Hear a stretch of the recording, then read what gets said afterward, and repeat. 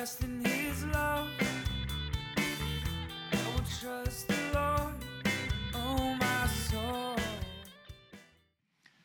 So we're coming down to the end of the line of the Sermon on the Mount. We're in Matthew chapter 7. This is Jesus's, in 3 chapters, concise, visionary manifesto for life. I mean, everything he says is really God's vision for our life. But I love the Sermon on the Mount on how you can take it as a unit, as a whole. And it is one of the most let's be careful. It's the most comprehensive worldview you could find anywhere. Any philosopher, any religion, any ideas, any professor. No. Look to the Sermon on the Mount. The wisdom, the truth, the beauty on the lips of Jesus as the vision for the abundant life that God made us for. And we're coming down to the end of it. And there is an eternally striking phrase that is the last line in the body of the Sermon on the Mount. The next little line, or the last 2 lines in the Sermon on the Mount, are Jesus' altar call, so to speak, his response time, his action plan. So what we're looking at today is literally the last line in his sermon, so to speak, before he kind of says, like, okay, so here's our altar call.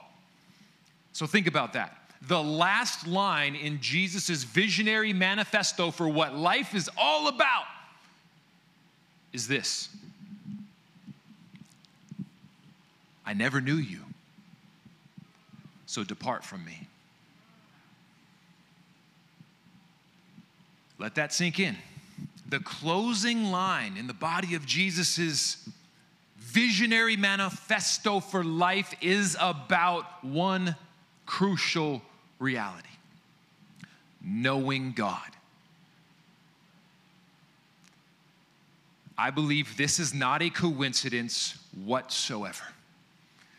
Under the inspiration of the Holy Spirit, with the wisdom of all of heaven, Jesus concludes with this theme because knowing God is the essence of what his entire vision for life is about, and therefore an extension of what our life is about. Our very purpose for existence is quite simply knowing God.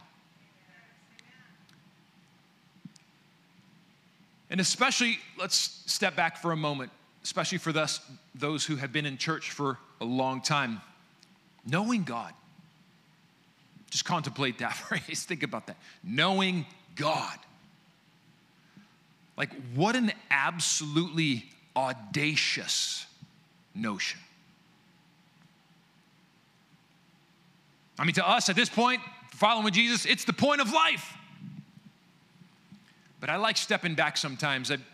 My wife and I enjoy listening to various podcasts about life, science, health. I watched one last night. It was so beautiful. It's one of our favorite neuroscientists. And he's just recently publicly come out with a faith in God that he is praying to God. And he's a professor at Stanford. He's been influenced by the head of the neuroscience department at Stanford, who is an outspoken Christian, believe it or not. And so this man's testimony of life has been influential. And so he is now in his 40s, started to pray and come out of the closet as a scientist that he actually believes God is real. But what I absolutely love about it is that there is a certain fear of God in the healthy way, a holiness, a reverence, an awe that sometimes if you've been around the church too long, we can take it for granted. Oh, knowing God. Yeah, knowing God. And it's like, no, wait a second. Knowing God. Like, we should have a trembling at that very notion. And so I love seeing these atheist scientists when they make their journey to knowing God, because there's this appropriate, like, reverence of the audacity of what just came out of their mouth, that we can know God. It's beautiful. And I would assert to you that what they're getting at in the beautiful, healthy, holy fear of God is that if it's true that God can be known and that this knowing is real, it's personal, it's a relationship, then that discovery, that's the soup. I mean, he's a scientist. He tries to search for truth, and he's recognizing, oh man, I loved him confessing, saying, like, all of this knowledge of science didn't get me there. I needed more. I just needed to come and say, I can't do it, God. It was so cool. But if God can be known, I mean, that's the supreme discovery of humanity. It's the highest truth to be contemplated, the greatest news to be shared, and truly the noblest pursuit that we could possibly have.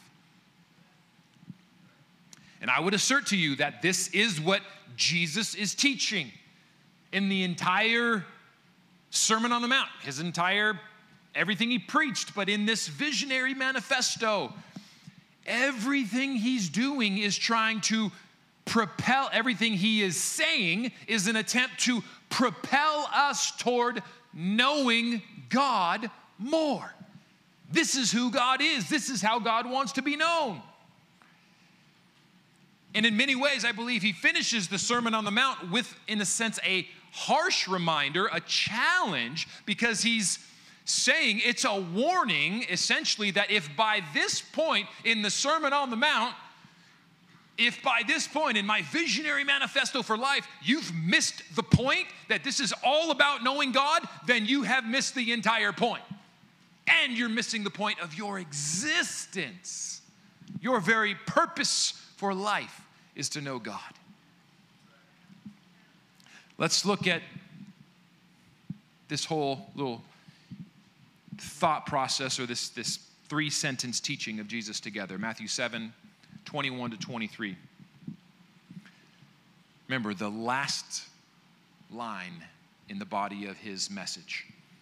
Not everyone who says to me, Lord, Lord, will enter the kingdom of heaven, but the one who does the will of my Father who is in heaven. On that day, many will say to me, Lord, Lord, did we not prophesy in your name and cast out demons in your name and do many mighty works in your name?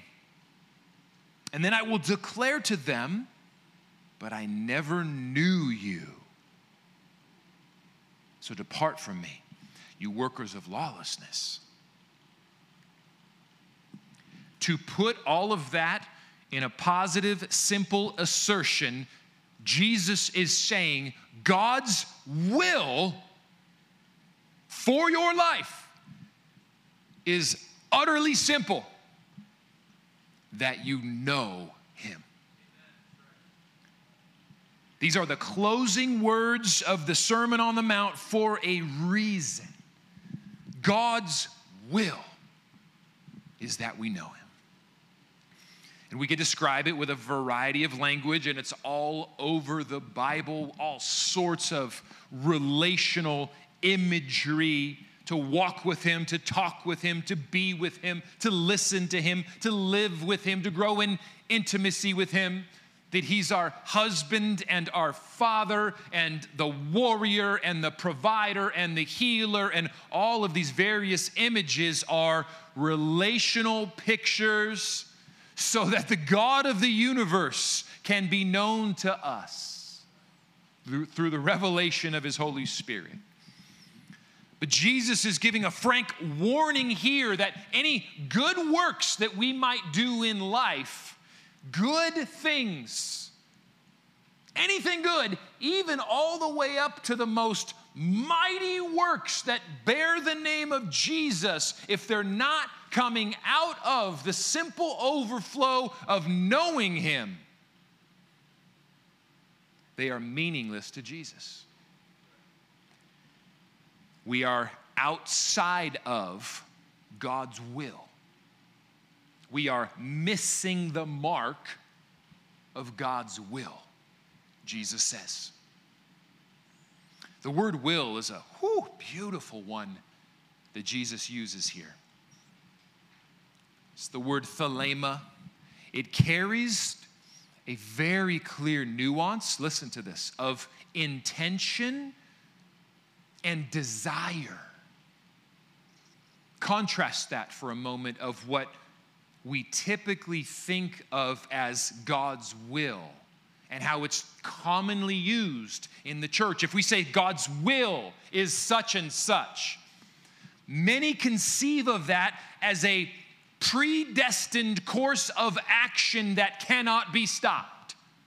Well, if it's God's will, who's going to get in the way in that? That's the mindset, right?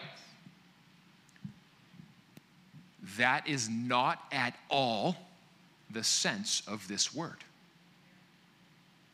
This word has a sense of pregnant with possibility. It's a hoped for intention. It's a desire on behalf of one toward the other. It's even used regularly as describing one who is wishing for something.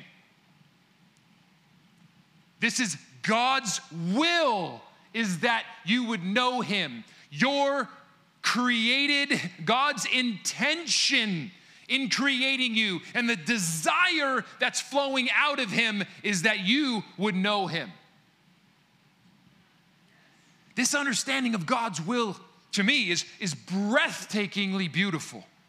To think that the God of the universe genuinely hopes for, desires, has real desire that I would enter into a relationship with him to know and be known. I mean, that should get us back to that kind of fumbling and bumbling scientist that's in total reverence and awe of the reality of God existing and desiring to know you and for you to know him. This is worthy of long, slow, intentional, fear of God, reverent reflection. Because it opens this whole new world of beauty about what this relationship is intended to be like. That the God of the universe has a genuine desire to know me, to interact with me, to be personal, powerful, and present with me. It's like, could that be real? Yes. That is Jesus's, I would assert, entire point of the Sermon on the Mount. It is built on that foundational idea that you can understand Jesus' message of the Sermon on the Mount in summary being this, that God is pursuing you. God wants to know you. God wants you to know him. I mean, if we believe who Jesus says he is, which we do around here, he is the Son of God. He is God in the flesh, and the Sermon on the Mount is an extension of that. He says, if you've seen me, you've seen the Father. If you've heard me, you've heard the truth of the Father. So everything he has said is God in the flesh pursuing, teaching, revealing to humanity that God wants to be known by you. God wants you to know him. And thus, Jesus has that strong warning at the end that if life is not centered on knowing God, then we are missing the mark of God's will. We are missing the very purpose for which we exist. So let it be clear from the lips of Jesus, what is your purpose for existence? To know God. The word know is also a fun one. It has some provocative and powerful nuances. It means to understand, which we kind of grab that one, but we also get it a little bit too heady. We'll talk about that in a moment. to understand, to experience with all of the senses, and makes you blush a little bit, but one of the clear nuances of this word is to have intercourse with. Don't get thrown off by that last one. But is not throughout the Bible, is it not affirmed that genuine physical intimacy between a husband and wife in the context of holy matrimony is not one of, if not the highest form, the consummation of knowing that humans can experience? The intimacy involved. And I'm not saying in any way the Bible paints a picture that our relationship with God is going to be sexual. It's not. But it's an analogy, analogous. There is meant to be an analogous level of intimacy. That knowing God, the closeness that is possible for us with God is greater than we possibly imagined. Because there's no way that anything on this earth is greater than what we're made for in heaven. So the husband and wife intimacy is but a shadow of the intimacy we are made for with God. And it's not like this is not without precedent in the Bible. God calls himself our husband in the Bible. All of eternity is the wedding supper of the Lamb, and we are the bride of Christ. In summary, this word to know is experiential. That's the key. In contrast to the Western mindset that often conceives, kind of post-Enlightenment Western mindset conceives of knowing at times as strictly intellectual information. In the biblical sense, the information we have in our mind, the truth, absolutely matters, but it's not limited to that.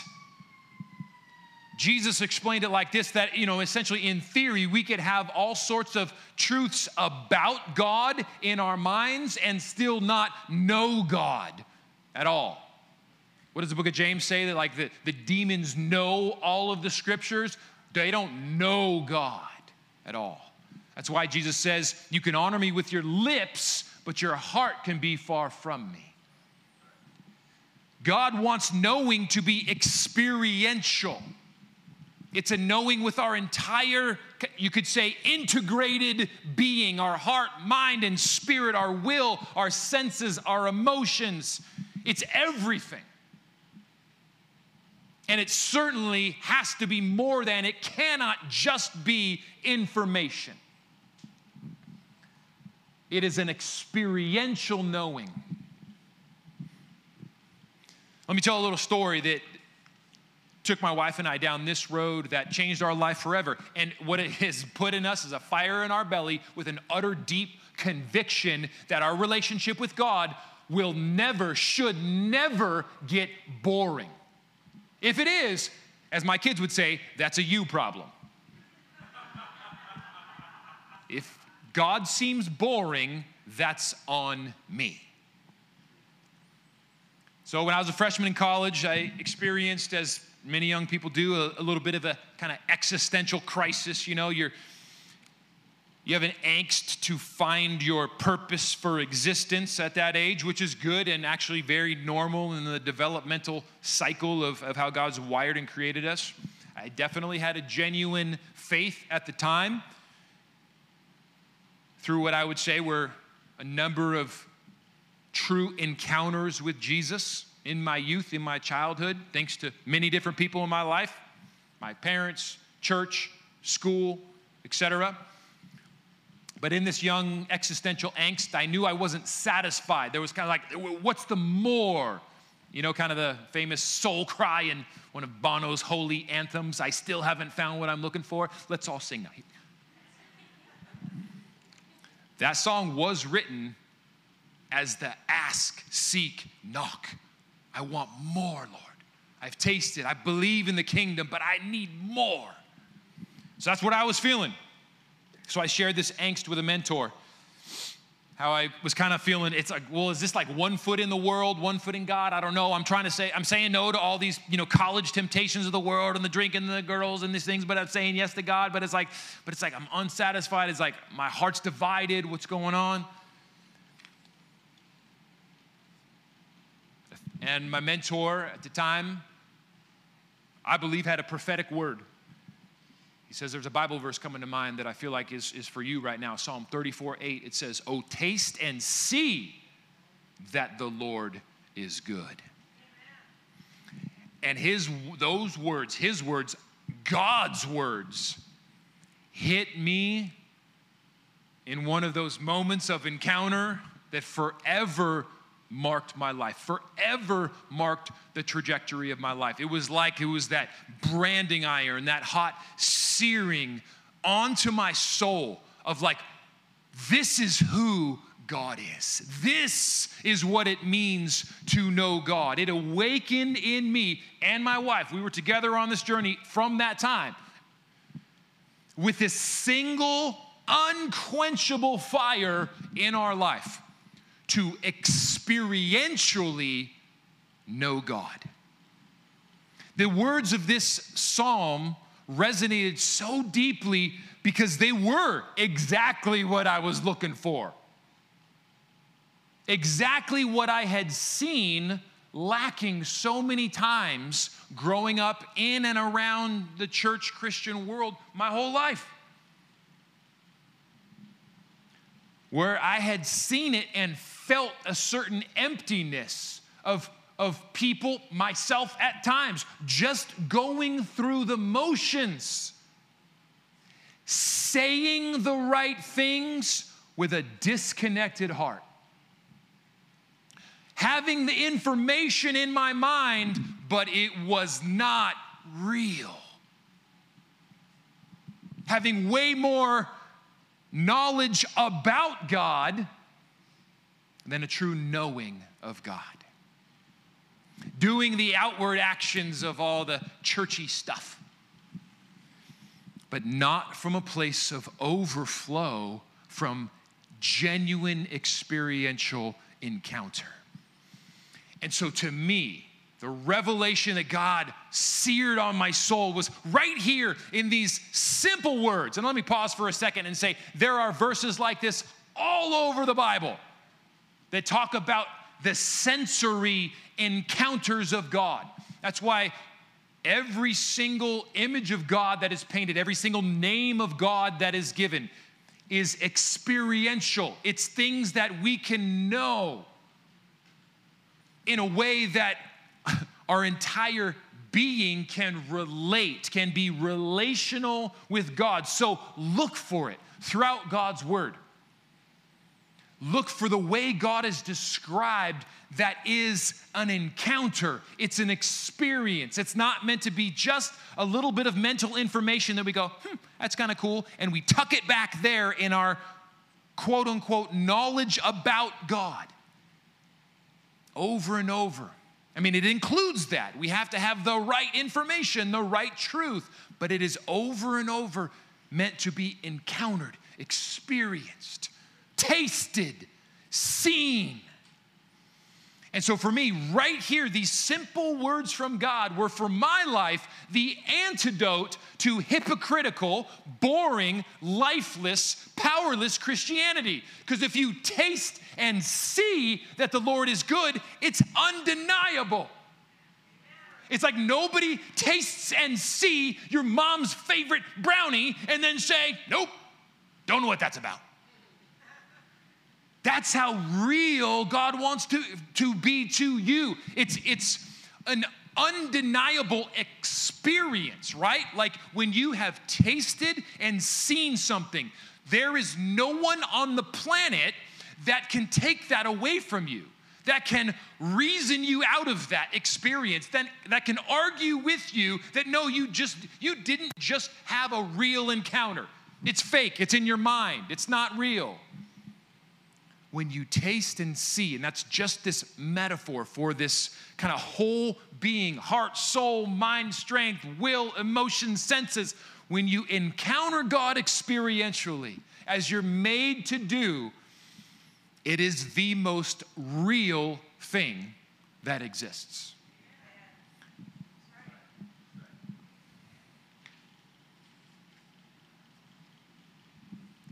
An irrefutable experience, you could say. Beautifully, this knowing God is not only the summary of Jesus' vision in the Sermon on the Mount for what life's all about, it is absolutely the key thread of the good news of what life's all about from the very beginning of the Bible to the very end. So look for it. You could see it in that beautiful image, picture of God walking in the garden with Adam and Eve in the cool of the day. There's the picture that's experiential.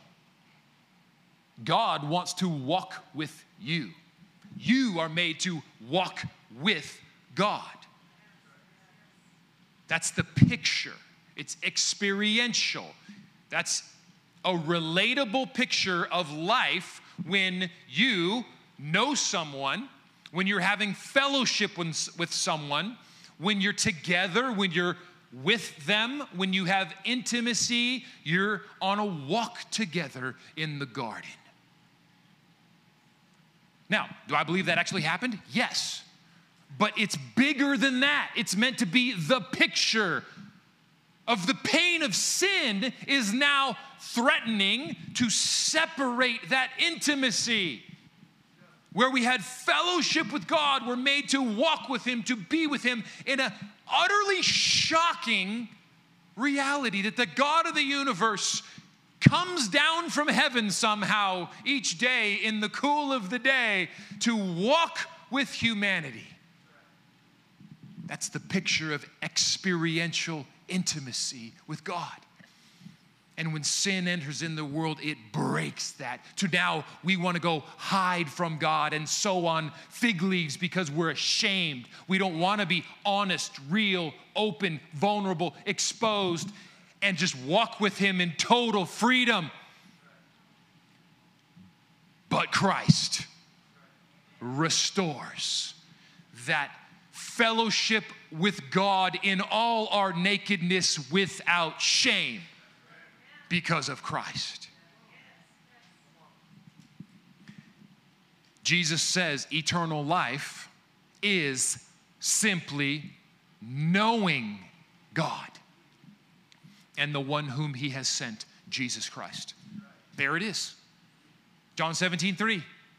Jesus is actually praying this. Do you want to know what's on Jesus' heart for you? What is His will? What is His desire? What does He burn with? What is His wish, so to speak? Don't take that too far, but that's what the word means. What is His hoped for outcome that He prays for you about? One thing, that you would know God. And then as we move into eternity, the consummation of all things, the beginning of forever is described like this: as the new heavens and new earth comes down to become our now permanent, eternal reality, described like this.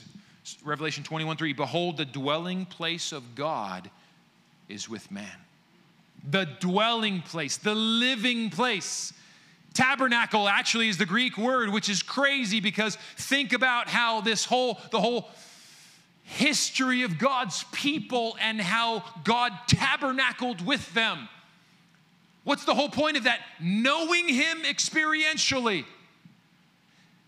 And then it was built into more of that permanent temple. But it's the same idea that God's presence would be with them. And you know, the book of John, when it describes the incarnation, it says He incarnated and dwelt among us. It's the same word. It's literally He tabernacled among us. He pitched a tent of His presence among us.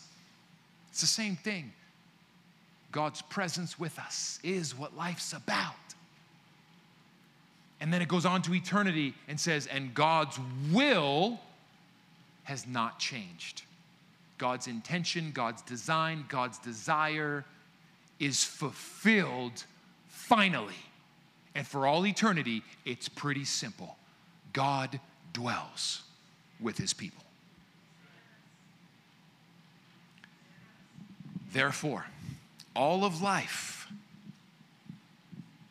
all the way into eternity, is at its essence about knowing God. And I want to close with just an encouragement, a challenge to us that there is, in this purpose for our existence, beautiful freedom, creativity, adventure. To know the God of the universe. Can you think of something higher? Of all the pursuits, of all the pleasures, of all the adventures, of all the quests that you can imagine yourself embarking on, what could be better than the journey of growing in a real relationship with God Almighty? This gives us permanent purpose. If you at any point wake up or catch yourself feeling, what is my purpose? Here it is, the answer at the utter foundation, in the deepest recesses of your soul and the reality of the universe. It's very simple: to know God. You have permanent purpose. That was God's intention, his will from eternity past, and it is God's will and our future for eternity future. So we get to wake up each day, I believe, with this permanent purpose and therefore a fresh sense of wonder, of excitement, of exploration. That everything we do today, if and when we're stewarding God's will for our lives well, everything we do today is to somehow come under our divine purpose of knowing God. I believe, therefore, God's will is, so like a romance, get creative. Like my dad likes to say, I pointed to him because he's in that little camera over there. Hi, Dad. He's stuck in there. We bless you to come out of the camera and home. My dad loves to say, never stop dating your wife. Amen. I actually read that in the newspaper yesterday too. So between my dad and the newspaper, it must be a good idea. I'm going to try it, babe. Guess what? Good news is coming your way. But if I would do that for my wife, why not God? Our relationship with God is described in romantic language all throughout the Bible. But I love, here's the freedom. Get creative. Enjoy your freedom. Make it an adventure. There are infinite ways to encounter and experience God. So seek him. Is that not a biblical idea? Seek him. Ask him, knock, explore. Ask for the Holy Spirit to awaken you to an awareness of his presence in greater measure than you currently have. With childlike wonder, expect, this is the big one, expect that you have an infinite number of things that you have yet to discover about God. That's the whole mindset of even dating your spouse. It's like, yeah, as well as you know them, if you put some thought and creativity into it, they are actually an amazingly complex person that for the rest of your life on earth, you can continue to get to know them better and increase in that oneness that God designed. So if that's a fact for God's design for marriage, how much more in your relationship with him that is going to take an eternity for you to get to know the fullness of who God is. So that's plenty for this life. So I believe we have the privilege now to then expect that God is the most exciting, interesting, majestic, beautiful, engaging, captivating, powerful, wonderful, awe-inspiring person, being in existence. So there's no way that God and our relationship with God, our life, our purpose for existence should be same old, same old. Don't say that around me. I'll give you the stink eye. I hate that phrase. That's a you problem. If God's boring, it's a you problem. I say that with all the love of Jesus. Hey, this is much nicer than Jesus. I said it's a you problem. Jesus said, "Depart from me, workers of lawlessness."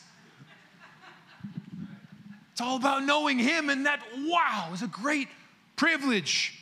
Looking at the universe in all of its glorious creativity, complexity, beauty, order, and the creation itself is just a shadow of the glory of the Creator. So there is nothing existing in God that would bore our soul. He is the abundant life. If we are bored, let's say, flip it around and just say, you know what? I'm going to let that put a fire in my belly. That means there's just so much more of him that I have yet to experientially encounter. Because God's will for my life is that I would encounter him as the abundant life. That I would have life abundantly in this life, not because all of the circumstances are easy and comfortable and exactly how I want them to be, but because I am connected relationally to the eternal source of abundance. And the more I get to know him, the more this abundance overflows out of me. So as we close the Sermon on the Mount, we are once again given that invitation of Jesus to build your abundant life. And if you only remember one thing from all 4 months, 5 months of messages, to build your abundant life is quite simply to passionately seek knowing God through Jesus Christ. It's the very purpose for our existence. I'll take a breath, have my wife come on up and give a word and close our time.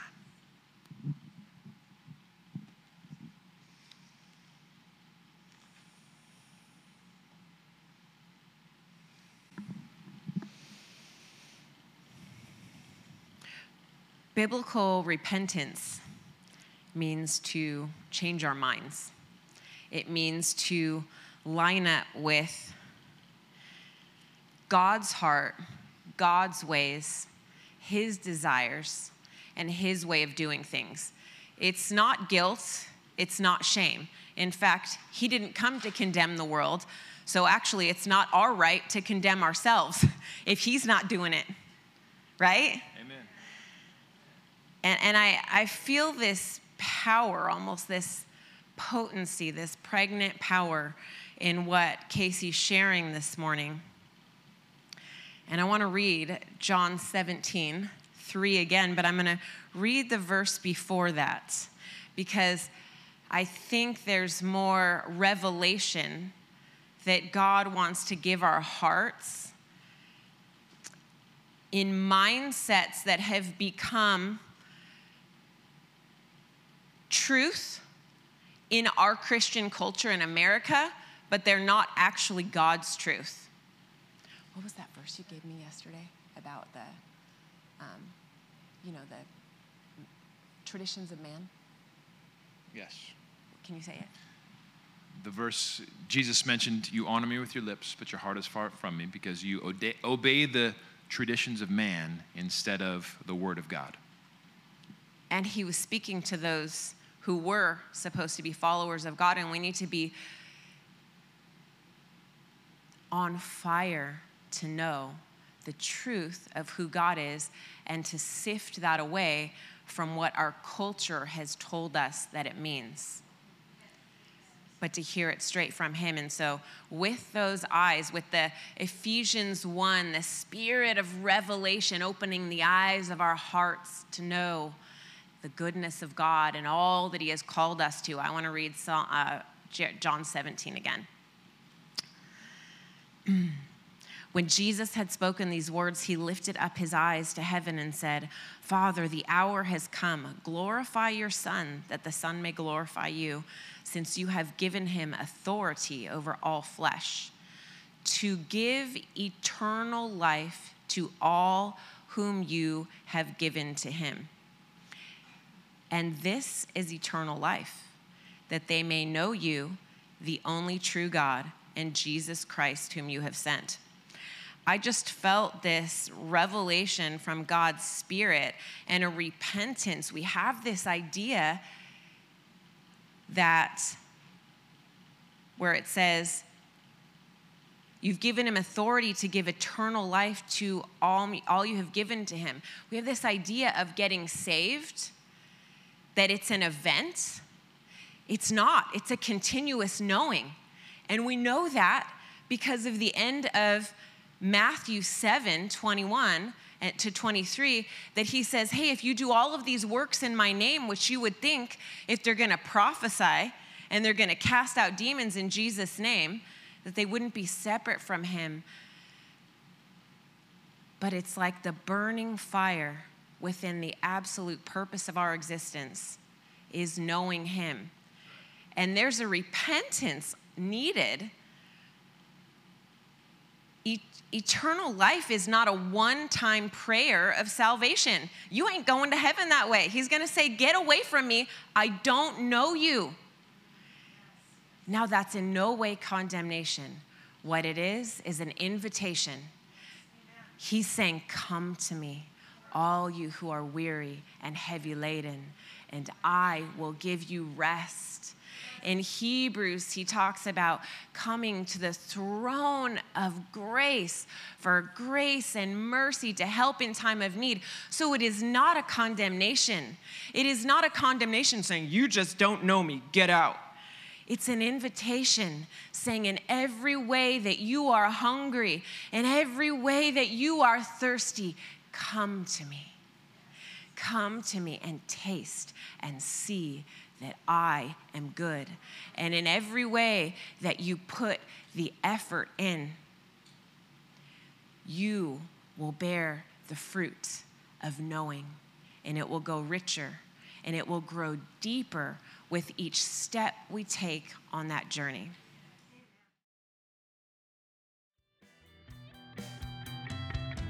I will sing a new song. I will sing a new song. I will dance a new dance like David.